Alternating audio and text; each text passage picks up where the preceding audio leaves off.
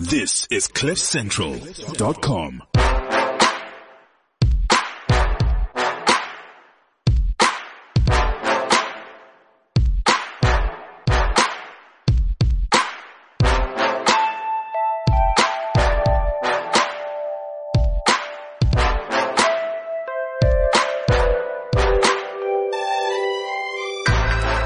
Welcome to the Renegade Report. I'm Jonathan. And Ramon is present, and welcome to your weekly dose of alt-right propaganda and neoliberal... Sorry, is that you, Adrian? What's another word for propaganda? Who's joined me in studio today? Yeah, well, welcome to it. Welcome to the alt-right Jew and the alt-right French Arab. Arab-French, please. Yeah. Arab-French. You know, it doesn't actually... It's such an obvious slur to call me a French Arab, to use this whole alt-right thing and go, everyone I disagree with is alt-right, basically. Well, I'm going to use it. So if you want to call me alt-right, go ahead. If you believe in property rights, freedom of speech and association, a market economy and the rule of law, and you say that's alt-right, I'm alt-right. Yeah, this is the actual problem because, well, of course, words don't matter and definitions don't mean anything anymore, especially when you've embraced the Marxists head on and you just feel postmodernism is the way forward. Lots of important stuff happening in the country. Most importantly, of course, is the fact that the government wants to take your stuff. And it's not just your land. Right. So they're going to steal your stuff and then say it's revolutionary. That's the excuse for it, and obviously we know that's not true. They just want to steal your stuff. Like, it's that simple. Doesn't matter what the intentions are. If a robber comes up and says, "Give me your purse," we don't care what he's going to do with it. We just care that he's going to steal. Well, Jonathan has a purse. I don't. I have a wallet, like a real man. I do not have a purse. But anyway, that's what the ANC is wanting to do: steal your stuff. There's some fake news, right? So, to get into the stuff, and I think what will probably be quite a hard-hitting and maybe a bit somber conversation, because it's pretty serious and it's with a man who knows a lot of these things, is none other than Frans Cronje, who has been on the podcast before. Welcome, Frans. Ramon, Jonathan, it's good to be back. It's lovely to have you, as always. Well, I mean, the pleasure's all ours. So we have a boatload of new followers or listeners these past few months, because we are, in case you didn't know, France, we are the #1 podcast in the country last week. So for those who might not know you, I think it's very important just to state who you are and what do you do. I work for a think tank, a group called the IRR, the Old South African Institute of Racial Relations, established in the 1920s. To work towards South Africa's future as a free and open society, one that respects primacy of a market economy, property rights, the rule of law. It rose to become the most prominent globally think tank in the fight against apartheid. It's today a team of around 25 full-time analysts, lobbyists, media experts, and we fight very hard for the idea that South Africa's future needs to be one in which you can decide how you want to live, that you've got the right to accumulate wealth and property, that you can make your own decisions about how you access health care, where you send your children to school. We oppose very aggressively the idea that the state should be allowed to intervene in your life and dictate how you're going to live. And our ethos, developed over decades, forged in very tough circumstances. Our method is that if you want to win these fights, you've got to win the battle for public opinion. It's called battle of ideas theory, that the winner in any fight for public opinion, in any policy fight, is the side that injected the greatest volume of compelling argument into the public domain. It is ultimately futile to revert to the courts or to other forms of civil activism if you cannot show the political establishment in the country that the tide of public opinion has turned profoundly against them. So much of our efforts are directed at introducing into the mainstream media compelling arguments for a market economy, for property rights, for freedom of speech, and for the rule of law. We're probably the single biggest source, by some stretch, of those arguments that do get into the mainstream. Well, only because they ignore us, to be fair. So what I want to know is how much more difficult has that become over the past decade or so? Because it would seem to me that 10, 15 years ago, these ideas of people living the way they want to live without the government interfering, people actually aspiring to be able to choose where their kids go to school and send them to a good school, or choose the healthcare they want. Those were not right-wing, inverted commas, ideas. These were very straightforward, very simple things you'd expect to hear from a former president like Nelson Mandela. And now I feel like everyone is playing the same tune, and we're all playing the socialist sort of tune. Our media is doing it to a large extent. They're banging that drum, and there seems to be a hell of a lot of pushback to what are, in my opinion, basically classically liberal ideas. Yeah, well, we're a classically liberal think tank. That's to a great extent been our experience. I think globally we know that we've seen that over the past 20 to 30 years. South Africa's imported off American university campuses some very bad and dangerous ideas. I think that what you might see as a sort of neo-Marxist left has done spectacularly well in shaping public opinion and capturing platforms of influence, and has fed vast volumes of what amounts to very bad ideas into the field of public opinion, and that they've had extraordinary influence as a result. And we see that around the world.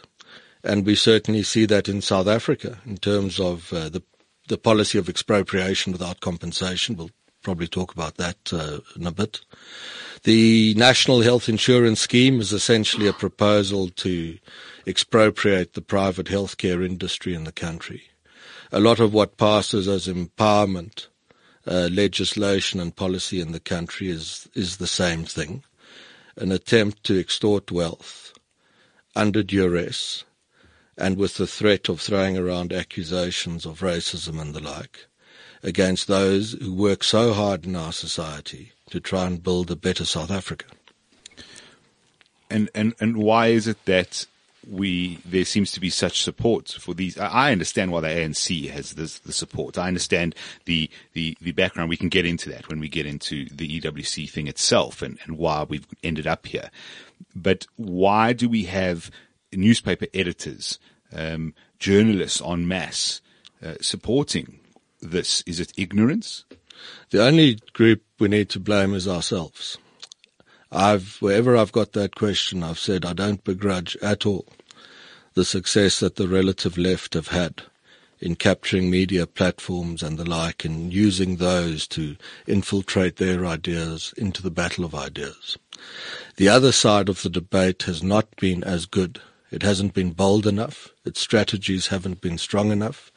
And it hasn't been able to raise, importantly, the money and the resources in order to counter this drift of policy and turn the battle into a true battle. That is where the weakness rests. And the damning thing and the frustrating thing is we're in a position to do quite a bit of polling. And we're able to see in the polling that mainstream public opinion, the sort of default position of the average South African, if there is such a chap, is actually pretty good, moderate, middle of the road. The only reason that these ideas are gaining any traction is because the other side of the battle have infiltrated such vast volumes of these ideas into public domain.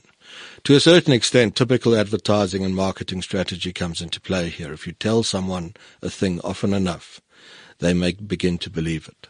At the same time, the relative left in the battle have been able to intimidate voices that wish to introduce alternative opinions and silence them. And there's a very big silent majority that you pick up in the mainstream. If you fill a hall, as recently happened here, with desperately poor people and rile them up with racial nationalist fervor and ask them if they want a free farm, what answer are you going to get? There is only one. You might as well ask them if they'd like the country's national reserves and then throw open the doors of the vaults when they say yes. The failing on our side, and we fought this thing very hard over 20 years, but we might have done much better, is that we haven't tapped into the most powerful resource that there is, which is the ordinary guy out there. That person, that individual who sits and listens to this, feels that he's being battered daily, listens to mainstream radio and is insulted from sunrise to sunset, reads newspaper headlines that berate the middle classes and employers as a greedy elite who cause poverty in the country, berate property owners and farmers as land thieves, murderers and rapists who stole their properties and are the reason the black majority are poor. We've never tapped into that guy, and we've never given him a chance to take the first step back towards taking control. And that step is now a practical step that's available for the first time. Something I so regret that I didn't do 10 years ago, 15 when I started this, is we've given that guy an opportunity to become a friend of the IRR. By becoming a friend, all that means is in effect is you take a decision, and before you do this, sit back and think about that decision, that you're sick and tired of this, and you're not going to tolerate it anymore, and you're going to get into the fight to make your voice heard. I have teams of some of the bravest people in the country that fight these battles on your behalf every day, but we need your help. And the help we need is that people make a small contribution. They can choose what it is. One chap said that he's going to put in 20 rand a month to us. And that guy, what he's done is far more heroic than so much of South Africa's prosperous elite, who when we used to hit them up for money would tell us they cannot get involved.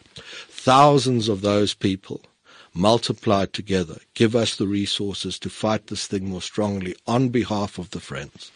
And if we can tap deeply enough into that mainstream majority who all they want is the chance to decide how they want to live, raise their children in safe communities, send them to good schools, access high quality medical services, see their children become successful, own property and accumulate assets and wealth. If they put us in a position to fight harder, we start knocking back the other side of this debate. And when that happens, we'll embolden more voices to join us. And in time, we can become the predominant influence on public opinion. And when that happens, and believe us on this, we fought far more difficult battles through the apartheid era. When we turn public opinion on this thing, then we break the back of the leftist influence. And we open the way, post South Africa's next crisis, for reforms and a new policy framework that will reflect the ideas that we have articulated. Yeah, it's quite interesting. So when we started this podcast, we felt like we were two isolated people on social media just talking about these ideas, and and got attacked mercilessly for them over a number of years. So we had a dare to actually start a podcast, and we did. And what we found out is by just actually being ourselves on this platform, we have a community has been accumulating around the podcast itself and the ideas expressed, a far bigger one than we ever expected, for that matter. And so we also have like a sort of crowdfunding model, which people help out with, and we use that for marketing the podcast. But if you give someone a platform that shows to their friends that their views are not made in isolation, that these views are consistent with good evidence, good data, good logic, those people are far more persuasive than people sitting in the lounge and not speaking to anyone because they're too afraid of stating their opinion. Yeah, and your guys' success, as you regularly tell your listeners, you are the most popular thing out there, is exactly in line with what we know about popular opinion. Yeah. It is not hard left. It is actually pragmatic and middle of the road. And if you encourage someone, Natan Sharansky says that knowing that Reagan was there made it so much easier in the gulag for them. And if you create that platform, you guys have done a very important thing in doing that. If you create that platform, you will embolden people, firstly, to start realizing they're not alone. If you look at national health insurance, which is going to make your doctor a civil servant and chase him out of the country, and you think this is crazy, and you look at a policy where a state that routinely abuses its people says we will take all property rights over and then we will liberate you, and you think this stuff is nuts, you're not the crazy one. Yeah. Comfortably 8 out of 10 South Africans agree with you. Most poor South Africans agree with you. The only people that disagree with you are those who are so rich and so prosperous and sit in such high glass towers. Doesn't matter to them. That they've totally taken leave of the realities around them in the country. And you've got to create those platforms, one, and then you've got to put people on the platform, such as many of my colleagues, who will stand up and say this is nonsense. It is as much nonsense as it sounds.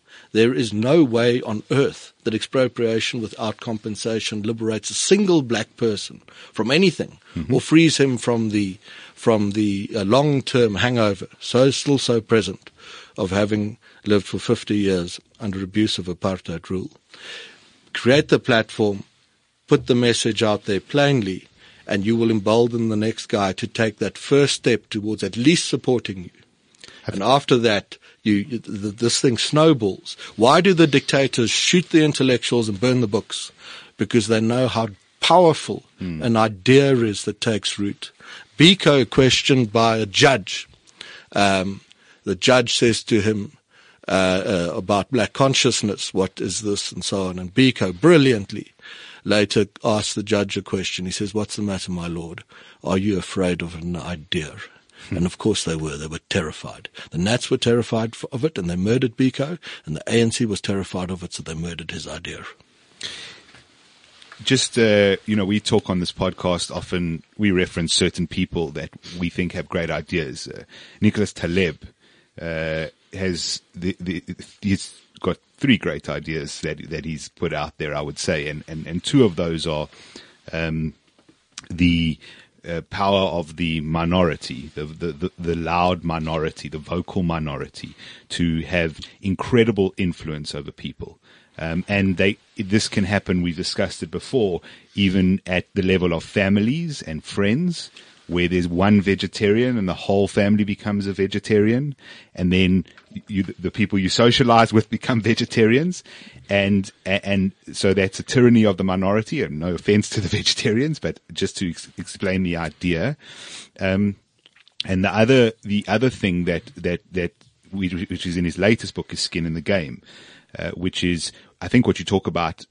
When you speak about the sort of prosperous people who couldn't care less, the people who have all their money offshore already, they own several properties in South Africa, but if they lose them, no big deal. And they have no skin in the game. They've got nothing to lose here. The middle class arguably have the most to lose, and the lower class will stay lower class. So they also have a fair amount to lose because they lose their potential future. Well, the middle class will just join them. Well, both the middle classes and the poor stand to lose such a lot. The middle classes, the status they've worked so hard to reach. And if you're a poor chap sitting in a shack on a sand dune outside Cape Town today, if we do not win this fight, you lose any prospect ever to get out of that shack. And that's a tragedy for the country. And but this is a fight that can be won. What's the difference between us and Venezuela? Or us and Zimbabwe? It's not the ruling elite. They're the same. It's not the wealthy elite. They're just as indifferent to the position we'll get into. There is one difference, and that is the chap who listens to the show.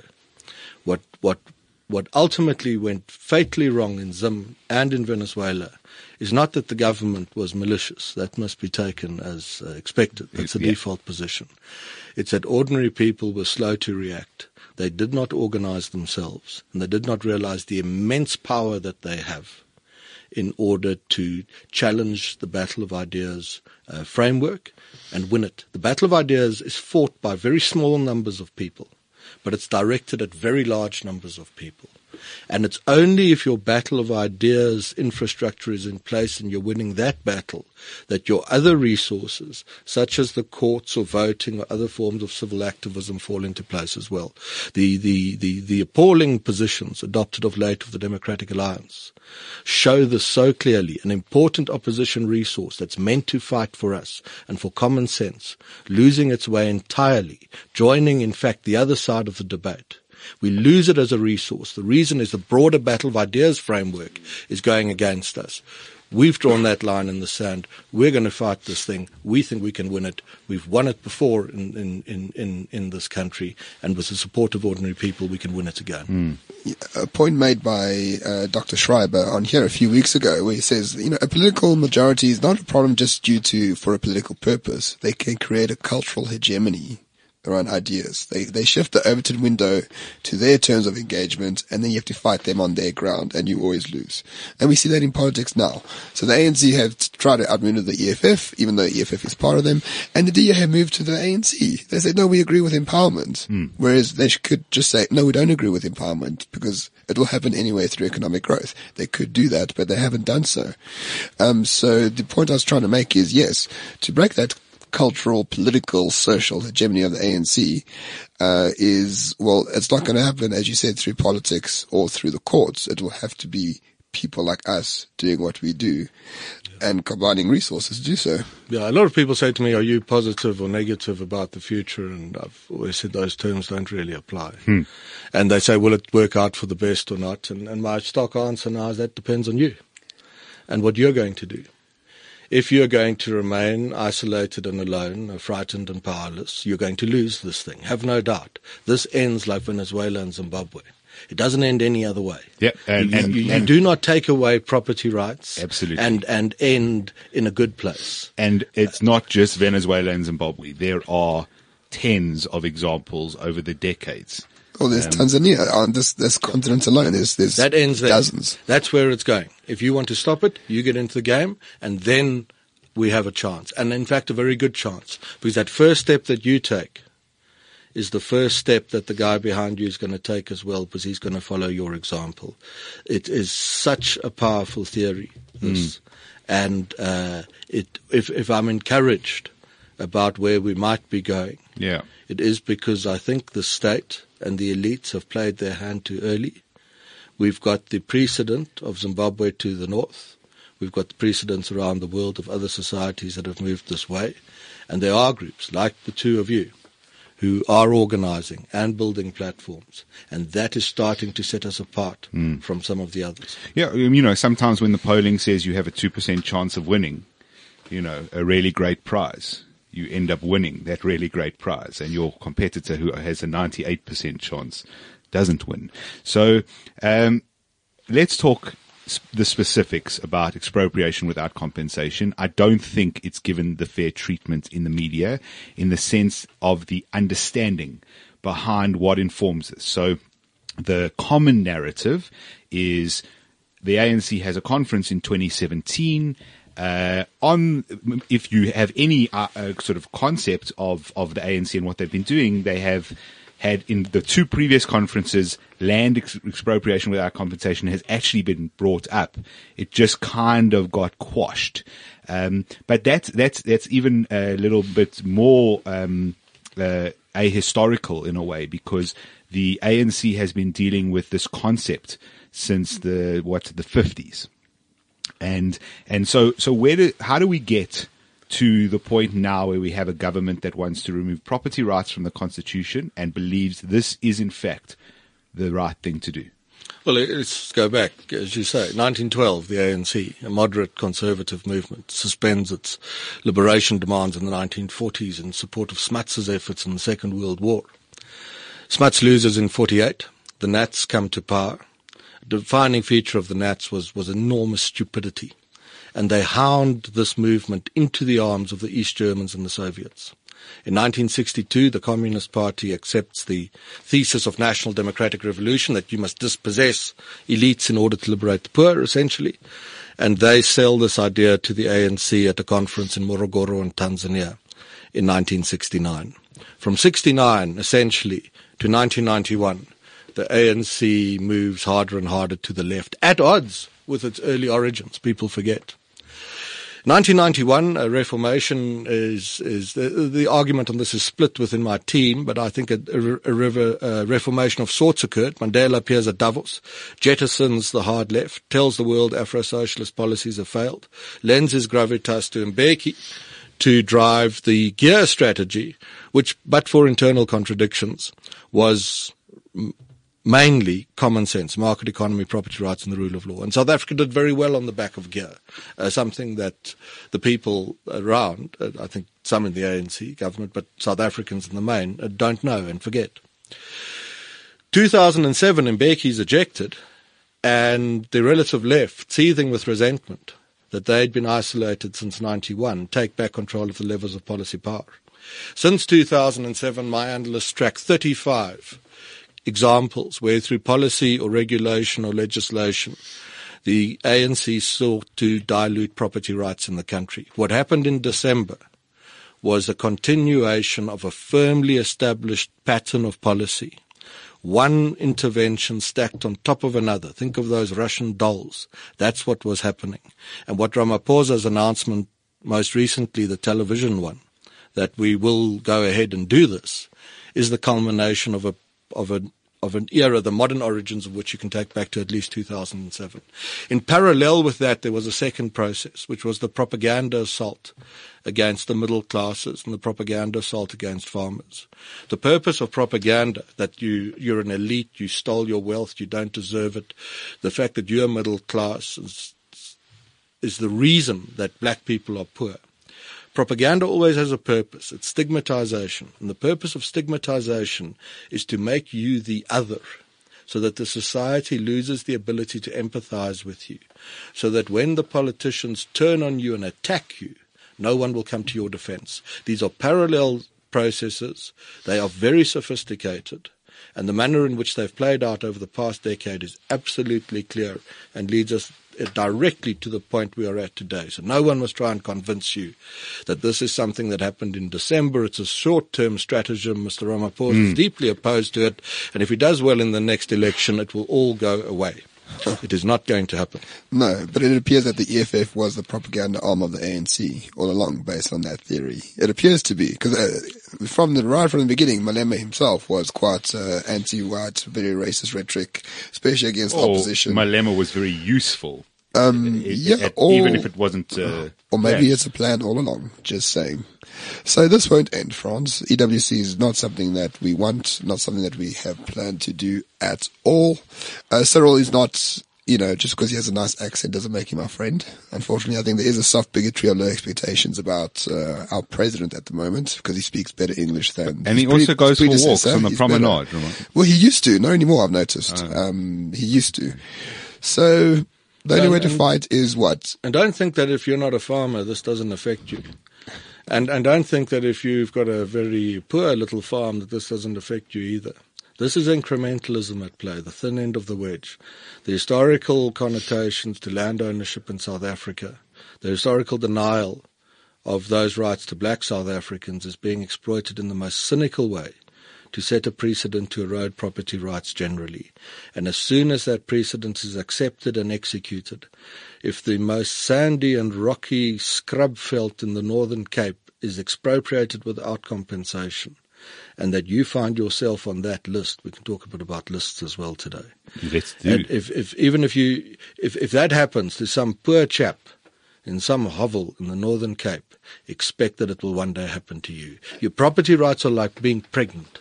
You are or you aren't. Mm-hmm. You don't have them halfway. Yeah. And the ruling party, the current administration, will proceed with trying to set the precedent as quietly as possible, and then leverage it and expand it to other sectors. In that respect, everywhere we're going and talking now, we're saying to the crowd, to the people who attend, and we've had some pretty big attendances, that in many respects, every South African is a commercial farmer today. We are in the same boat.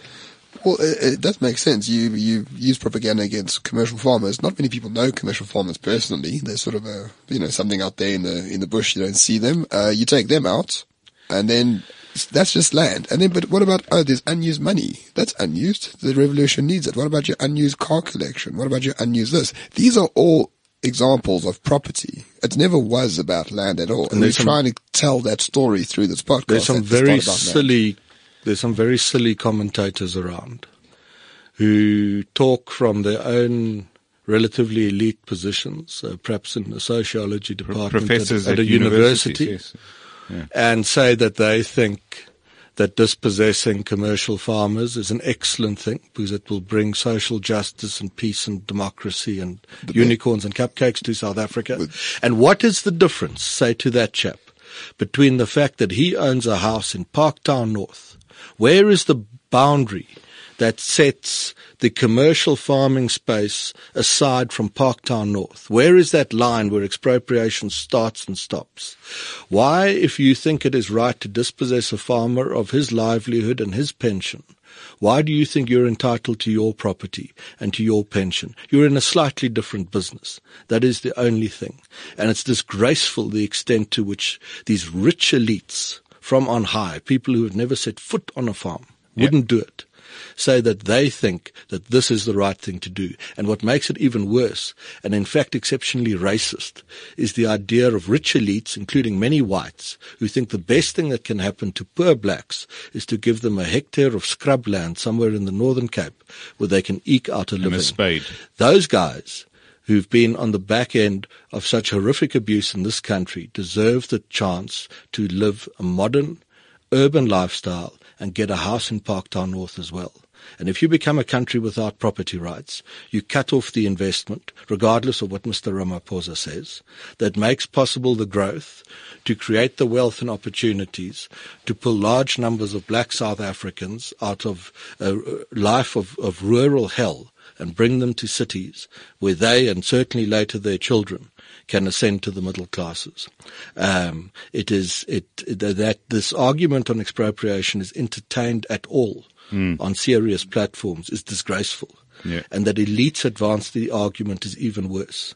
And they need to be called out on that. And they need to be asked to explain what is the difference between the life that you live as a sociology professor at a university with a house and a pension, and how you got there, and the chap who sits on his farm slaving from sunrise to sunset in order to feed our country, create some life in the rural economy, employ people, invest and build a better future. Yeah.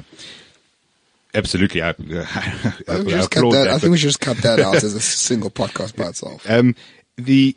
So two sides to that. One is that absolutely the slippery slope of expropriation without compensation will never apply to one group of land, to just a few farms, to just the farms, to just the farms and the commercial ventures we like, to just the farms and all the commercial ventures, to the farms, the commercial ventures and the wealthy residential properties. It's a completely slippery slope.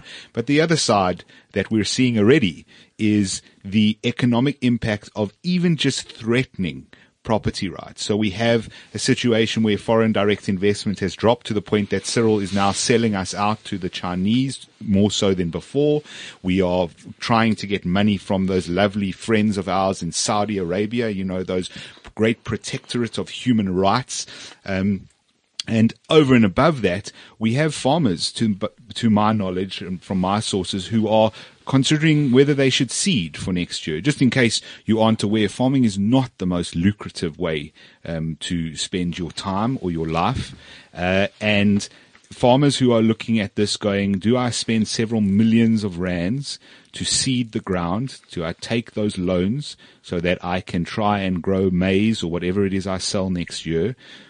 Taking the risk that my farm might not be mine and I will then be left in a really difficult position. Do I seed? And so now we're already, without having even had one farm taken yet, we already put ourselves in the risk of having not enough food within just a year. But it's much broader than that. I mean, we're suffering extraordinary damage as a result just of the discussion around this. Our first quarter GDP negative 2.2%. Second quarter is going to be catastrophic. 50-50 odds on us being in recession. and showing negative growth performance for the first half of the year. Emerging markets this year will grow at an average of 4.9%. South Africa, if it's lucky, is going to grow at 1%.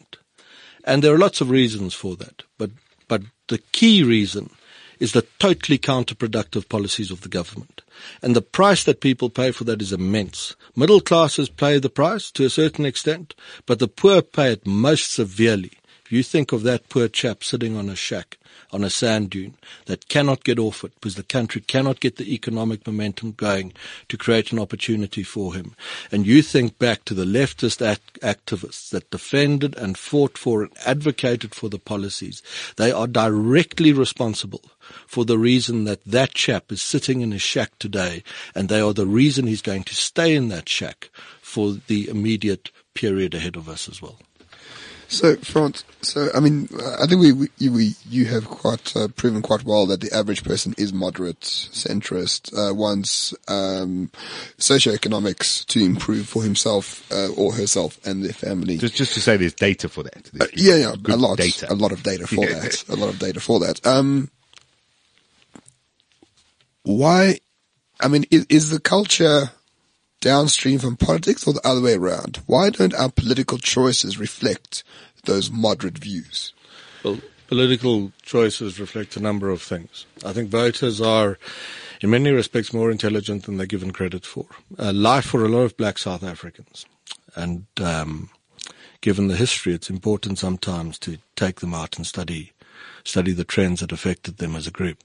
It's much better today than it was 20 years ago, mainly on the back of the successes recorded in the country in the first 10 to 15 years after 1994, that 94 to 2007 period. And that is the key reason why the ANC retained its political majority in the country. Subsequent to that, polling showed that popular confidence in the future peaked into 2007. In the 2004 election, the ANC is 3 percentage points more powerful than when Mr. Mandela had led it a decade previously. In the decade to today, that has changed. We've interrupted the upward trajectory that South Africans were on, and we see the consequences. In popular confidence in the future falling 40 percentage points to a level where last year 1 in 3 people believed the country is moving in the right direction, and a vast increase, 300% at least, in violent anti-government protest actions. In time, this will translate into changed voter choices. And to preempt that, the ruling party is starting to put itself into a position where, if necessary, it can erode civil rights. But the first step to the erosion of civil rights, an argument that's never made in the South African media, is the erosion of property rights. Another argument about why what is being done at the moment is so dangerous and can cause such extraordinary damage to the country. Indeed. You have just to make that point, you have no other rights without private property rights, because, for example, you have no free speech if you have no private property rights. You cannot say, this is my land and I will speak as I wish, because it's not your land, it's the government land. This is badly understood here. You have no intellectual property, because no freedom of association. If the state can't take your stuff, it cannot do anything else to you. Mm-hmm. It cannot intimidate you or tell you not to do something or not to go somewhere, because it doesn't have that power over you. Mm-hmm. And the proposal on the table, advanced by rights activists, if you can believe it, is to give away that power, give it straight back to the state. Mm. To give it to a competent state would be a terrible mistake.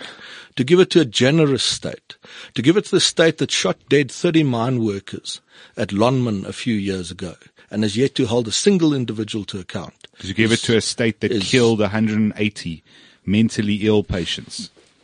And scores, I mean, the examples are all over. Scores of babies die in a hospital in the Eastern Cape because basic infection control procedures aren't in place. And the proposal on the table for us to consider as the country's people is whether we should give that state the power to take our property away. I think yeah, it's insanity. It is insanity. But I want to talk, sorry, just once more. A lot of people, for some reason, believe that the ANC really wants a growing economy. And you stated on the Wall Street Journal podcast a few weeks ago that, Zimbabwe to the ANC is not a failure.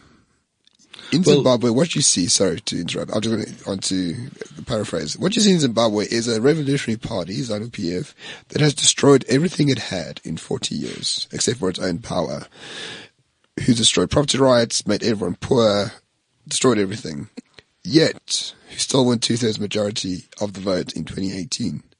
That's a success story. That's so important. People, we brief groups on trajectory, and one of the comments we get back now starts with the word surely. And they say to us, surely they won't, because it makes no sense. It's not logical. We won't get investment.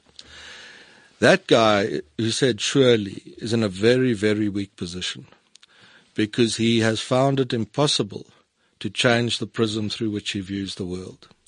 To anticipate change, particularly in volatile emerging markets such as this one, you need to know what the other side's going to do before they know what they're going to do. You don't want to be taken by surprise. And the guy said to me, surely we won't be like Zimbabwe, because Zimbabwe is a terrible place. He doesn't see the world as some of our ideological adversaries do. When they look to Zimbabwe, they see ZANU-PF in charge, huge parliamentary majority, 37 years later, and that is the bottom line on success.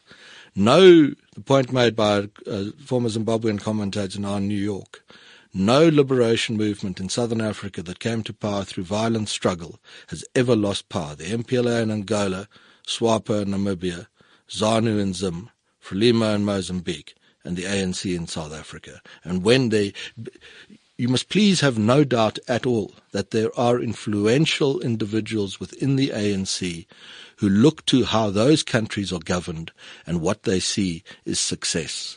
And if they get into a position where they can become an increasingly dominant influence in that party, it follows there is no other conclusion to reach that South Africa can find itself in a perilous position. Indeed, the aspiration is Iran, not the United States. The aspiration is dictatorial control, not democracy. But this is why we need to fight the battle of ideas. No, indeed. We need to make clear that the balance of opinion is such that it will not even entertain the first steps into those types of societies. And the first step, you know what that is, takes us back to the question of property rights. When you fight the battle of ideas, inevitably finding the first pushback is an ad hominem. So I won't talk about us. We receive lots of those. But Gwen Ngwenya, who is the DA MP and the DA's head of policy now, and a former deputy CEO, if I'm not mistaken, of the IRR, she is being attacked quite heavily by the left-wing media for they've basically taken away her agency. They say, you know, she's not really a black person who thinks this, because that couldn't be possible. She couldn't be a liberal black person. No. She must be being controlled and being directed by individuals, including yourself. Yeah, let me deal with that directly. Great. Anyone who's read that, written that, or read it and believed it has never met Gwen. We brought her in as a deputy to me, and she's one of the most extraordinary people I've ever met. Mm-hmm. Hugely brave. She took charge almost from day one, firmly put me in my place on a number of occasions, explained quite clearly what was wrong with the organization, where we had failed over time, and famously once asked me what I one day wanted to achieve. Let me assure you that if Miss Ngwenya has an idea, it is Miss Ngwenya's idea, and no one will change that idea. And any suggestion to the contrary, it's not just stupid and racist. It reveals an extraordinary ignorance of the individual herself, something that I think, if she persists with her political career, it will become well known, both within the political world and in the public at large. Absolutely. I have no doubt she will be a powerhouse. That idea that she's being influenced is always parroted by very powerful white journalists, by the way, in organizations that pride themselves on being diverse and representative of the country's demographic. And all these white journalists tend to do is to tell others to be BEE compliant. whereas they themselves are not. It's a bit like the skin in the game scenario once again. These people have absolutely nothing to lose if their ideas are implemented. Yeah, it's the same position with the sort of sociology professor living in Parktown North who thinks that outside of Parktown North you should dispossess property owners of their lives and livelihoods. It's the same thing. It's a crazy position to be in.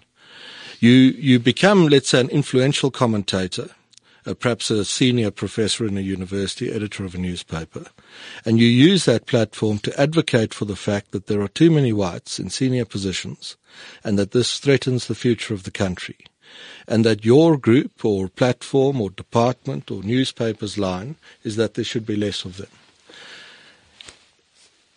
We've never understood that about what, by all means, if you believe that, that's a legitimate view to hold then. But look in the mirror. Who are you? If you really genuinely believe that there are too many senior whites in the country, then why are you the head of your university department? And if you really believe it, the least we can expect of you as the readers of your platform is to step down from that platform to set right this terrible injustice.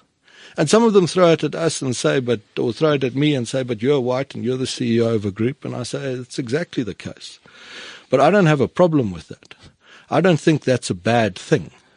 I think that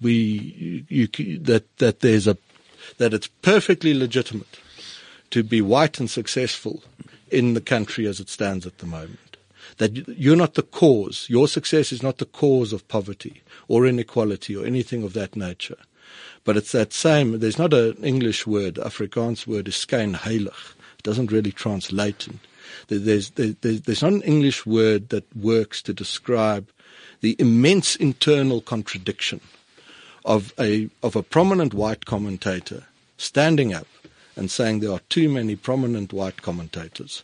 It falls apart under the weight of its own contradictions, and it needs to be challenged and exposed for what it is. Absolutely. So when Europe had the immigration crisis a few years ago, a good tactic by the right-wing Twitter trolls, France, the right-wing ones, was to say... The Russian bots. Yes, sorry, they've been replaced by Russian bots. Celebrities went on about we need more immigrants into England, and people just said, okay, how many will you take in? You got these 3 mansions, each can fit about 13 each. Do you agree to that? If you do, we agree with you. There's the left and the right of the spectrum, and the right in the proper meaning of the word. There's sort of conservative, classical, liberal side of the spectrum. And if I'm asked what's the difference between them, the first answer is internal contradictions.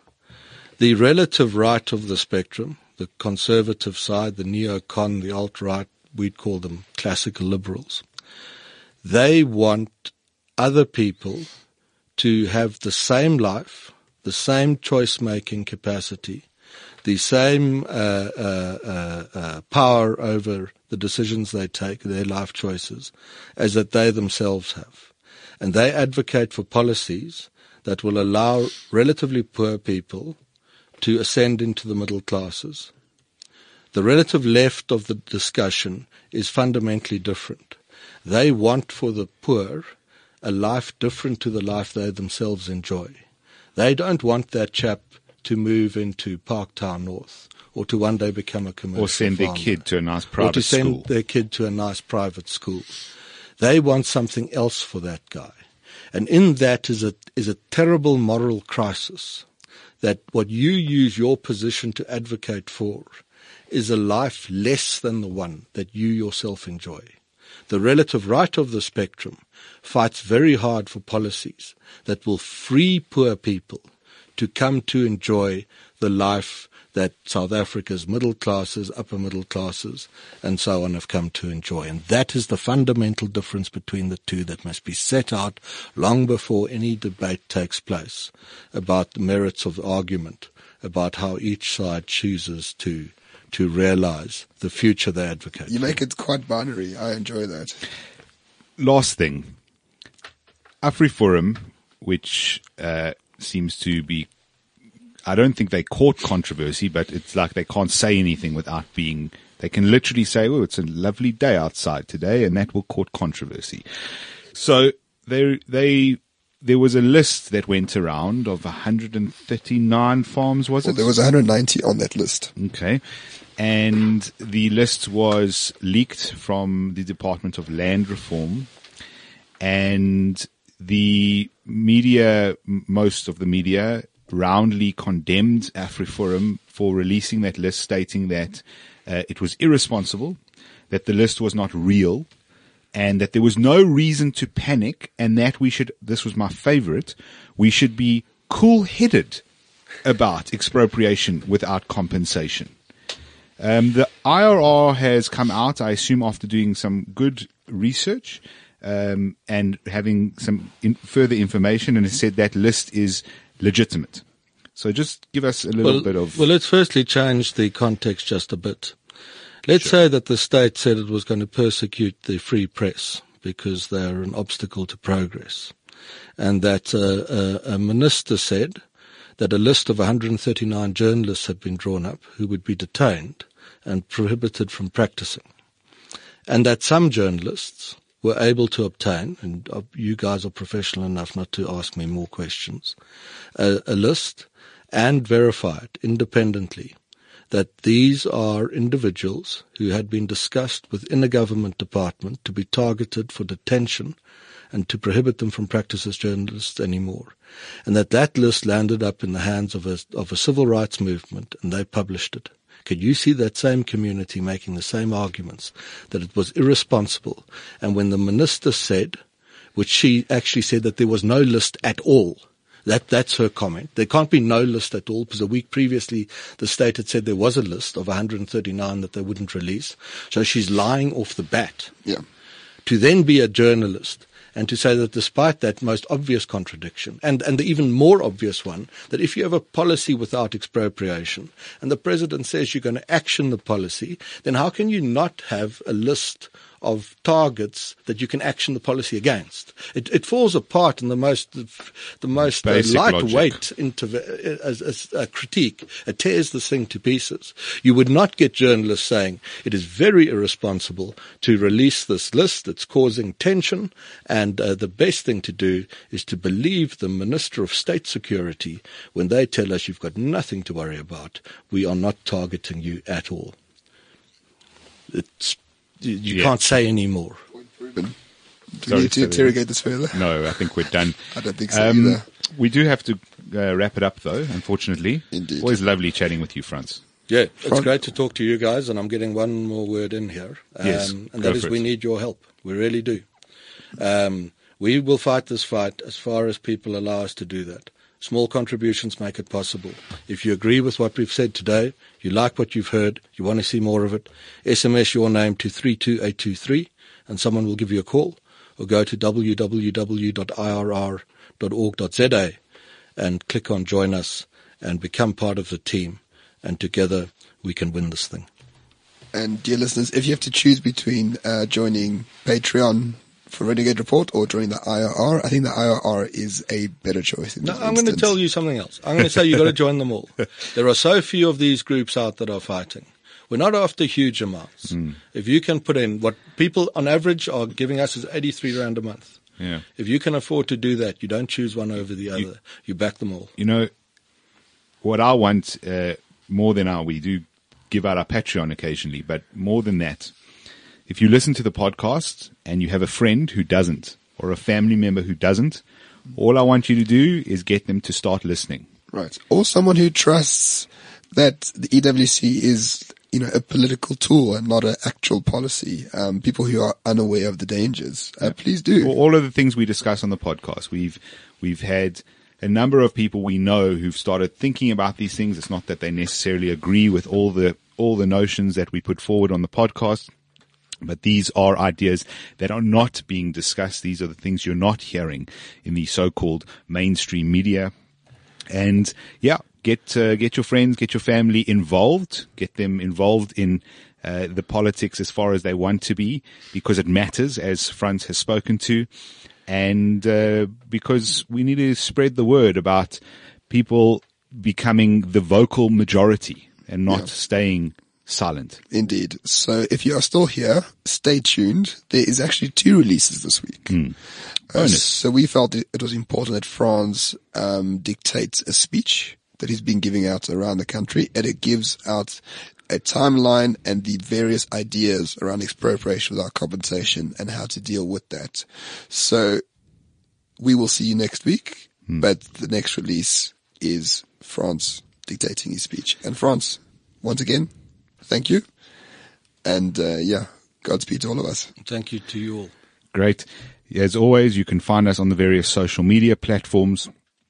Frans is also on Twitter, as is the IRR, at South Africa 2030. The IRR more than France. And France, and the IRR, which is, the at is IRR._org, if I'm not mistaken. Underscore South Africa, I think, but we'll give you a link. Search it, sorry, I don't have it on hand. I have a Twitter proxy. Those who are enraged and fight with me, I'm afraid you're fighting with a colleague of mine who handles my account on my behalf. Perfect. Lovely. As always, at Renegade_Report, also on Facebook, the group and the page. Thank you so much for listening. Cheers.